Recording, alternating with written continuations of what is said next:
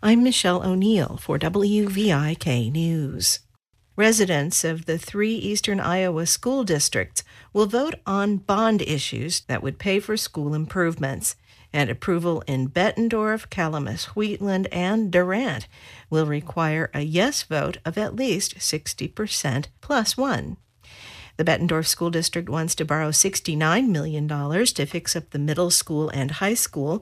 Projects would include extensive improvements at the middle school, which was built in the 1960s, and for several projects at the high school, including fine arts classrooms and more space for career and technical education.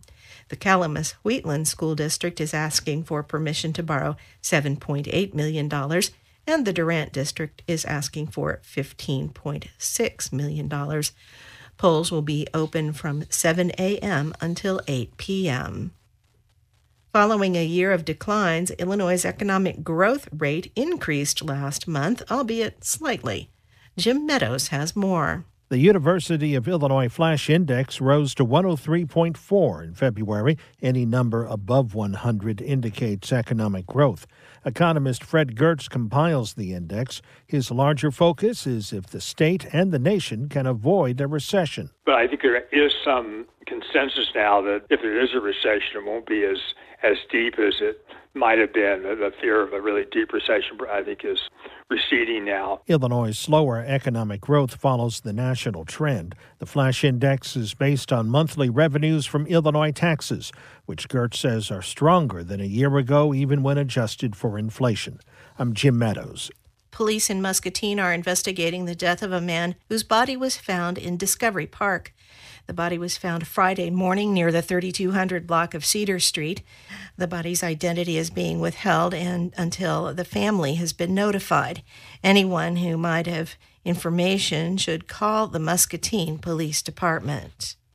A USDA report shows the number of farms in the U.S. is down by nearly 10,000 compared to 2021. Harvest Public Media's Eva Tesfaye reports that number puts the number of farms nationally at just over 2 million. In addition to the number of farms, the amount of land in farms has also decreased by almost 2 million acres in 2022. At the same time, the average size of a farm increased slightly.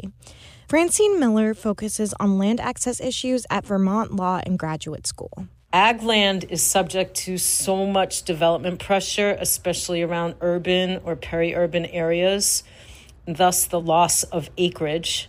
Small farms are having such a difficult time across the country making it economically. She says that the USDA should offer better support to small family farmers, and that should be addressed in the upcoming Farm Bill. For Harvest Public Media, I'm Eva Tesfaye. I'm Michelle O'Neill.